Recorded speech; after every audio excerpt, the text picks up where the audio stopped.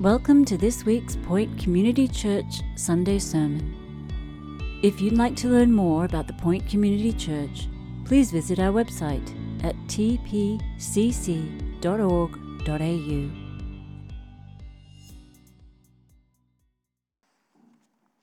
Well, it's a privilege to be with you tonight. I'm excited to be in the book of Romans. I don't think it's an overstatement to say that God has used this book to change the world. Steve mentioned last week Martin Luther's commendation of the book of Romans, because Romans was at the core of the Protestant Reformation in the 16th century in Europe. It changed the course of history. This week I was dipping into a biography of a guy called John Wesley, who was from the 18th century and involved in the Great Awakenings. And somebody wrote of him that they placed him among the very few that they called world controllers, men whose power affected not only the faith and character of their own time, but coming generations. In my own life, it was an evangelistic course that covered the first 5 chapters of Romans called SUS, Scripture Under Scrutiny, that led to a work of God at the university campus in Hobart in the late 90s that meant that inner city church buildings, old and cold and musty, were full. Overflowing. The balconies that had never been used for years were full. And people were flocking to hear preaching. A string of church plants south of Hobart flowed from it, and a wave of people left Tasmania to come to Bible colleges on the mainland. Many church leaders in Tasmania today would trace their conversion or their Christian formation to that time. I remember during that time I was very committed to my own church and to my own Bible studies within that church, but I also remember midweek driving every week across to another place as well to hear lectures on Romans 1 to 8 and inviting my friends and my colleagues. Well, I finished my science degree, I got a job, and I lived in a share house with a few mates. I remember using Dodo dial-up internet and waiting for the next sermon of John Piper's Romans series to download. And what I learned as I sat with my flatmates listening and talking through the chapters of Romans together has stayed with me. And so I'm both excited and daunted to be coming as a church to explore the book of Romans. Who knows what God might do among us? I preached through the book of Romans a few years ago, and I was excited to be exploring the first chapters because, well, that's where SUS came from, the first 5 chapters, and I saw how God used that.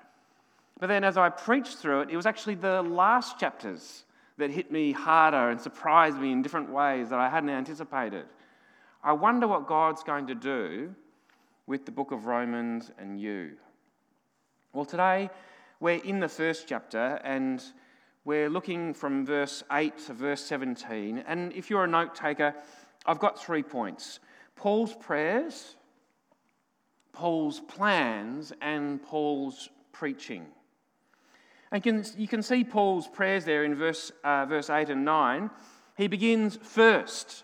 Now it's interesting, he never gets to second and third. I think he's just highlighting the very importance of what he is saying. That this is the first thing of importance that he wants to get to. And he says, the first thing is, I thank my God through Jesus Christ for all of you, because your faith is proclaimed in all the world. Now, you might look at that and think, well, there's nothing really remarkable there. But I want you to consider that he's not bitter. You see, if you were with us last week, you would have learned that God had called Paul to be an apostle among the nations, verse 5. And Paul's apostolic commission from God included those in Rome, verse 6. And God had set him apart for the gospel of God, in verse 1. And Paul himself felt the obligation to go and to get to Rome, in verse 14. And he was eager to do that, in verse 15. Paul had prayed for this. He even calls God as his witness in verse 9 to witness his private prayers that they couldn't see, but I'll call God as my witness. I really am praying for this. And you can sense his desperation there in verse 10. He always in my prayers asking that somehow by God's will I may now at last succeed in coming to you. You can sense there's a real longing there, isn't there, to be there with them in Rome. Paul's been praying for this. He's been planning for it as well, hasn't he, in verse 13? I don't want you to be unaware, he says in verse 13, brothers and sisters, that I've often intended, not once, not twice, but often intended to come to you. Paul's been praying for this, he's been planning for this, but God prevented it. You notice that in verse 13? But thus far have been prevented. The best laid plans, not just of mice and men, but of men in ministry, often go awry. Dietrich Bonhoeffer said, God is ever upsetting our plans that he may establish his own. And Paul here has met with repeated disappointment. But he's not bitter. And nor is he jealous. Did you notice that? Notice what he says there in verse 8. He's thanking God for them, for all of them, because their faith has been proclaimed throughout the whole world. In other words, their faith had become famous. Everyone was talking about it. This was a hot news, wasn't it? Have you heard what's happened in Rome? That even there, among those people, they bowed the knee to Jesus too. Of all the places in the world, even Romans are turning to Jesus.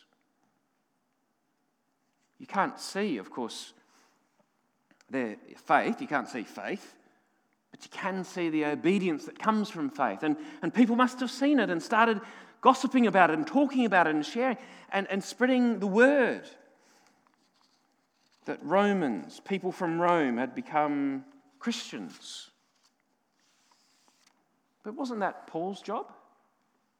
Wasn't he the apostle commissioned to bring about the obedience that comes from faith?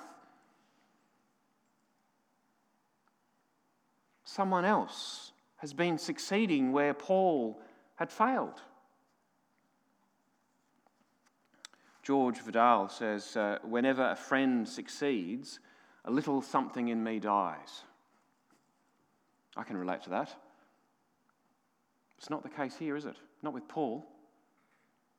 He is not bitter, he is not jealous, and nor is he suspicious.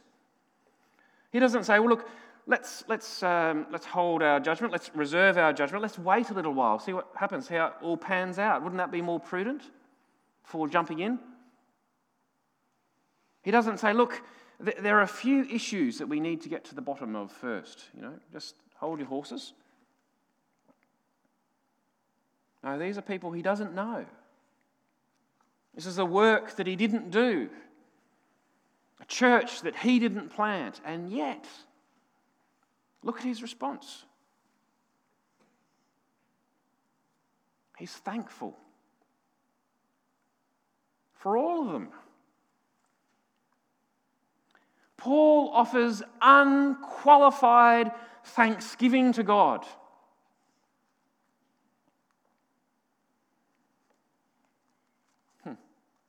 Well, you might say, well, that's because you never met them.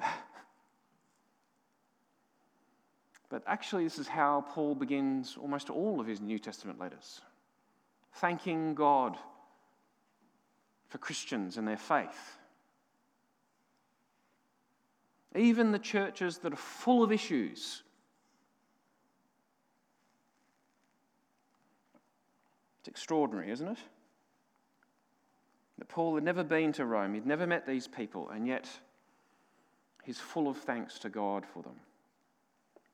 He didn't have to download their doctrinal statement or survey their philosophy of ministry. For Paul, it wasn't our team versus their team. No, they're on the same team. For Paul, it wasn't a competition. He's in my patch. No, he calls them. Interesting, isn't it, in these first verses, how Paul defines himself. How does he find his identity? A servant of Christ Jesus, called to be an apostle. He defines himself not around the things that he has done, but about the things that God has done in his life. And so when he considers other Christians, how does he think of them? Not as those Christians over there, but the called and the loved of God. I wonder if that's how you relate to other Christians, other ministries, other churches. Apparently, outside of the Wesleyan Methodist Church in London, there's a statue of the guy I mentioned before, John Wesley. The gospel in his hand, and underneath there's a plaque that says, "The world is my parish."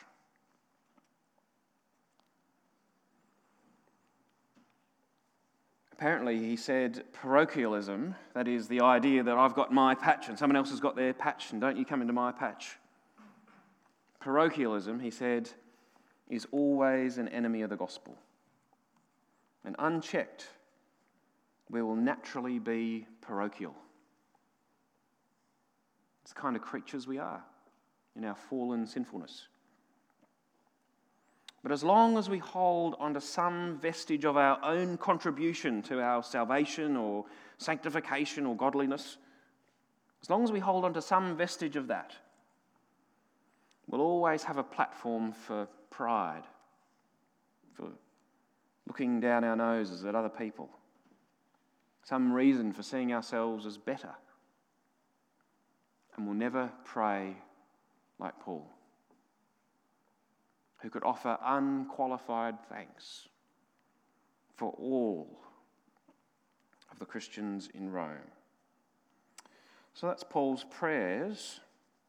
But what about Paul's plans? Well, you can see them there in verses 11 and 12. He says, "For I long to see you," and he gives us three reasons in these verses. The first one is there in verse 11. Firstly, that I may impart to you some spiritual gift to strengthen you. That is, that we may be mutually encouraged by each other's faith, both yours and mine. I think there's a little bit of ambiguity here, isn't there? Because Paul doesn't specify what the gift is. But what is clear is Paul's humility. He's confident in the Spirit, that the Spirit will provide what is needed to strengthen the faith of these Christians in Rome. It's not so much the big apostle Paul coming to Rome, coming to bestow his blessings on everyone.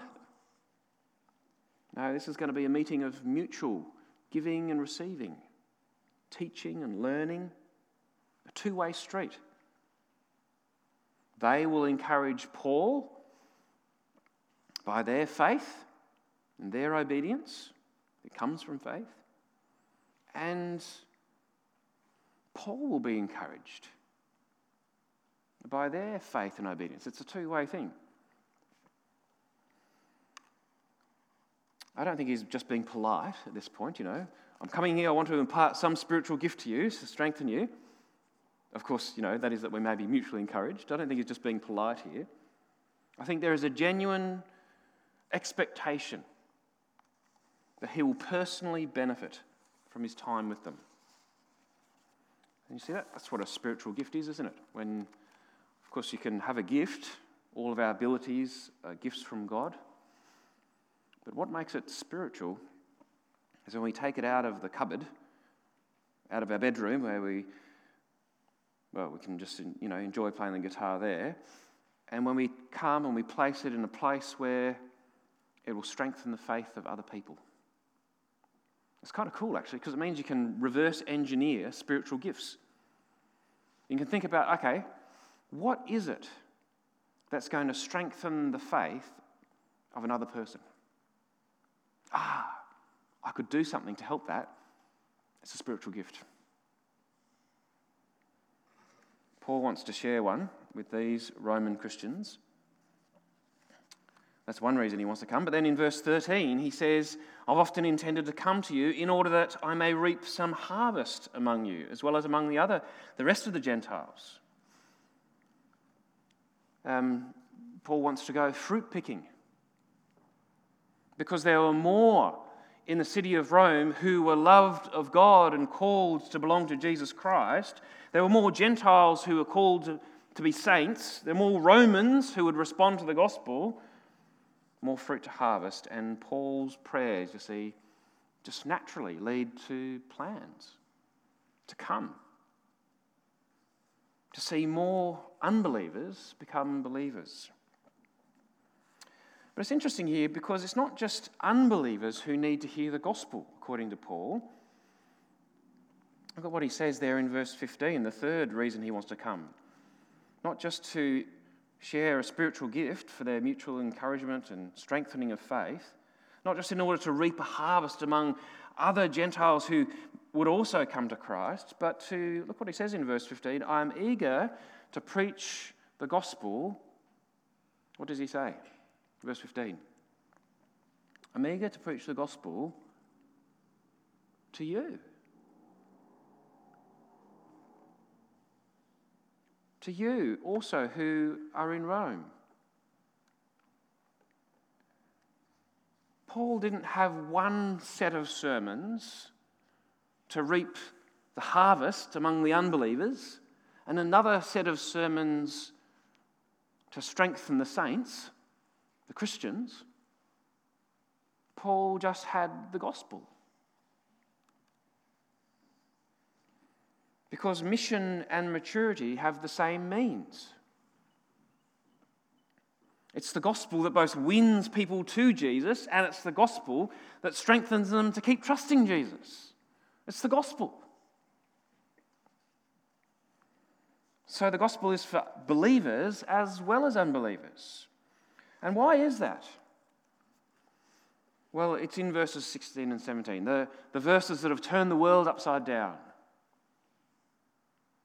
The verses that led to Martin Luther becoming a Christian in the 16th century. The verses that led to John Wesley in the 18th century. The verses that have turned the world upside down.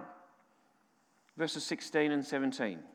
You see, why is it that Paul wants to come to Rome to share this spiritual gift, to reap a harvest, to preach among the Christians? Why is it that he wants to do that? Because, verse 16, I am not ashamed. I'm not ashamed of the gospel. The gospel, if you preach it, will bring shame upon you. People will hate you. If you preach the gospel, people won't like you. People might distance themselves from you. They might tease you. They might mock you. It will bring shame, but we're not ashamed of it. Why? Why is it that Paul is willing, yes, to experience the shame of preaching the gospel, but why is it that he's not ashamed of it? And that he wants to even take it all the way to Rome. For it's the power of God. The power of God for what? For salvation, that is to get you all the way. Not just converted, but to save you in the end, ultimately. For I am not ashamed of the gospel, for it is the power of God for salvation. You see, what is it that's going to get you from this broken, fallen creation into the new creation? What is it that's going to take you, as John Bunyan says in Pilgrim's Progress, from the city of destruction to the celestial city? What is it that's going to keep you and guard you and guide you along the way so that you won't fall into this trap or that trap or this temptation or be thrown off by that? What is it that's going to get you there? What is it that's going to get you unto salvation? It's the gospel. The same gospel that led you to Christ in the first place. The same gospel that converted you, that birthed in you a new heart, that made you born again from above so that you're a new creature. But how are you going to get as a new creature out of this fallen world into the new world? Where there's no more tears, no more death, no more crying. The old order will have passed away. What's going to get you there? Is it something beyond the gospel? Something after the gospel?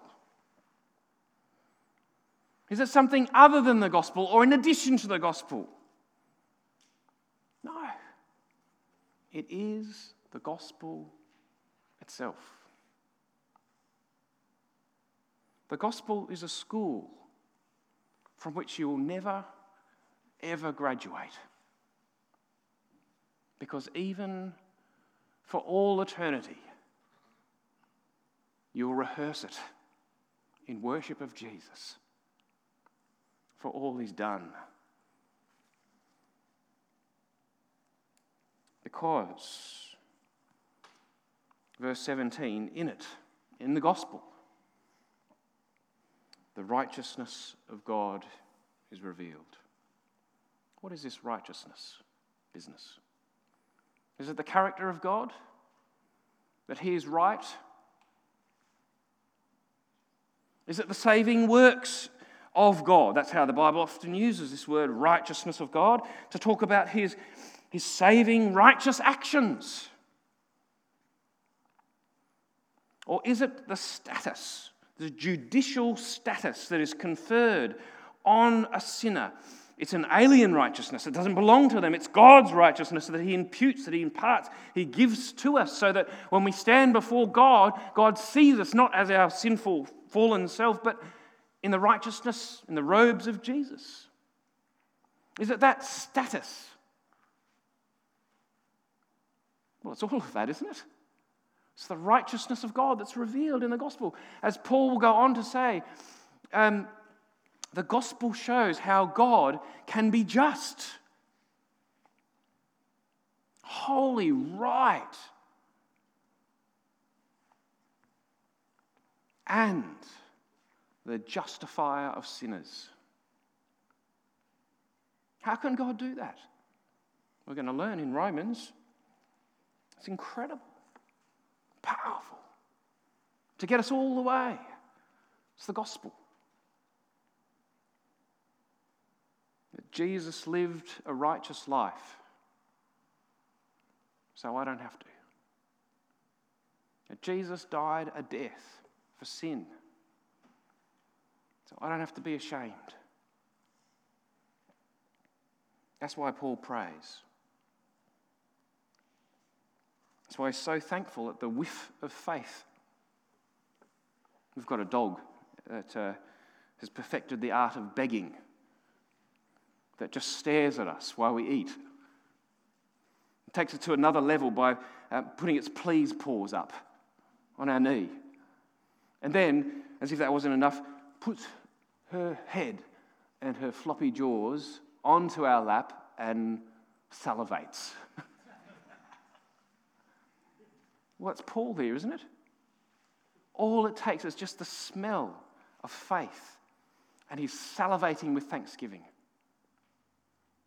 Because that's all it takes. Just faith. Nothing more, nothing less. Because the righteous will live by faith. Isn't that good news?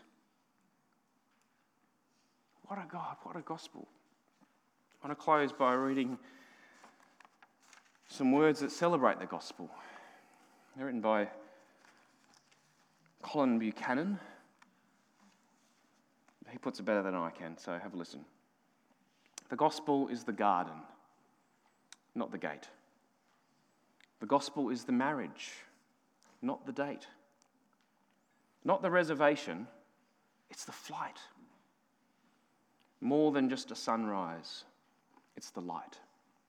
Wake in it, walk in it, eat, sleep, and talk in it. If you believe in it, live in the gospel.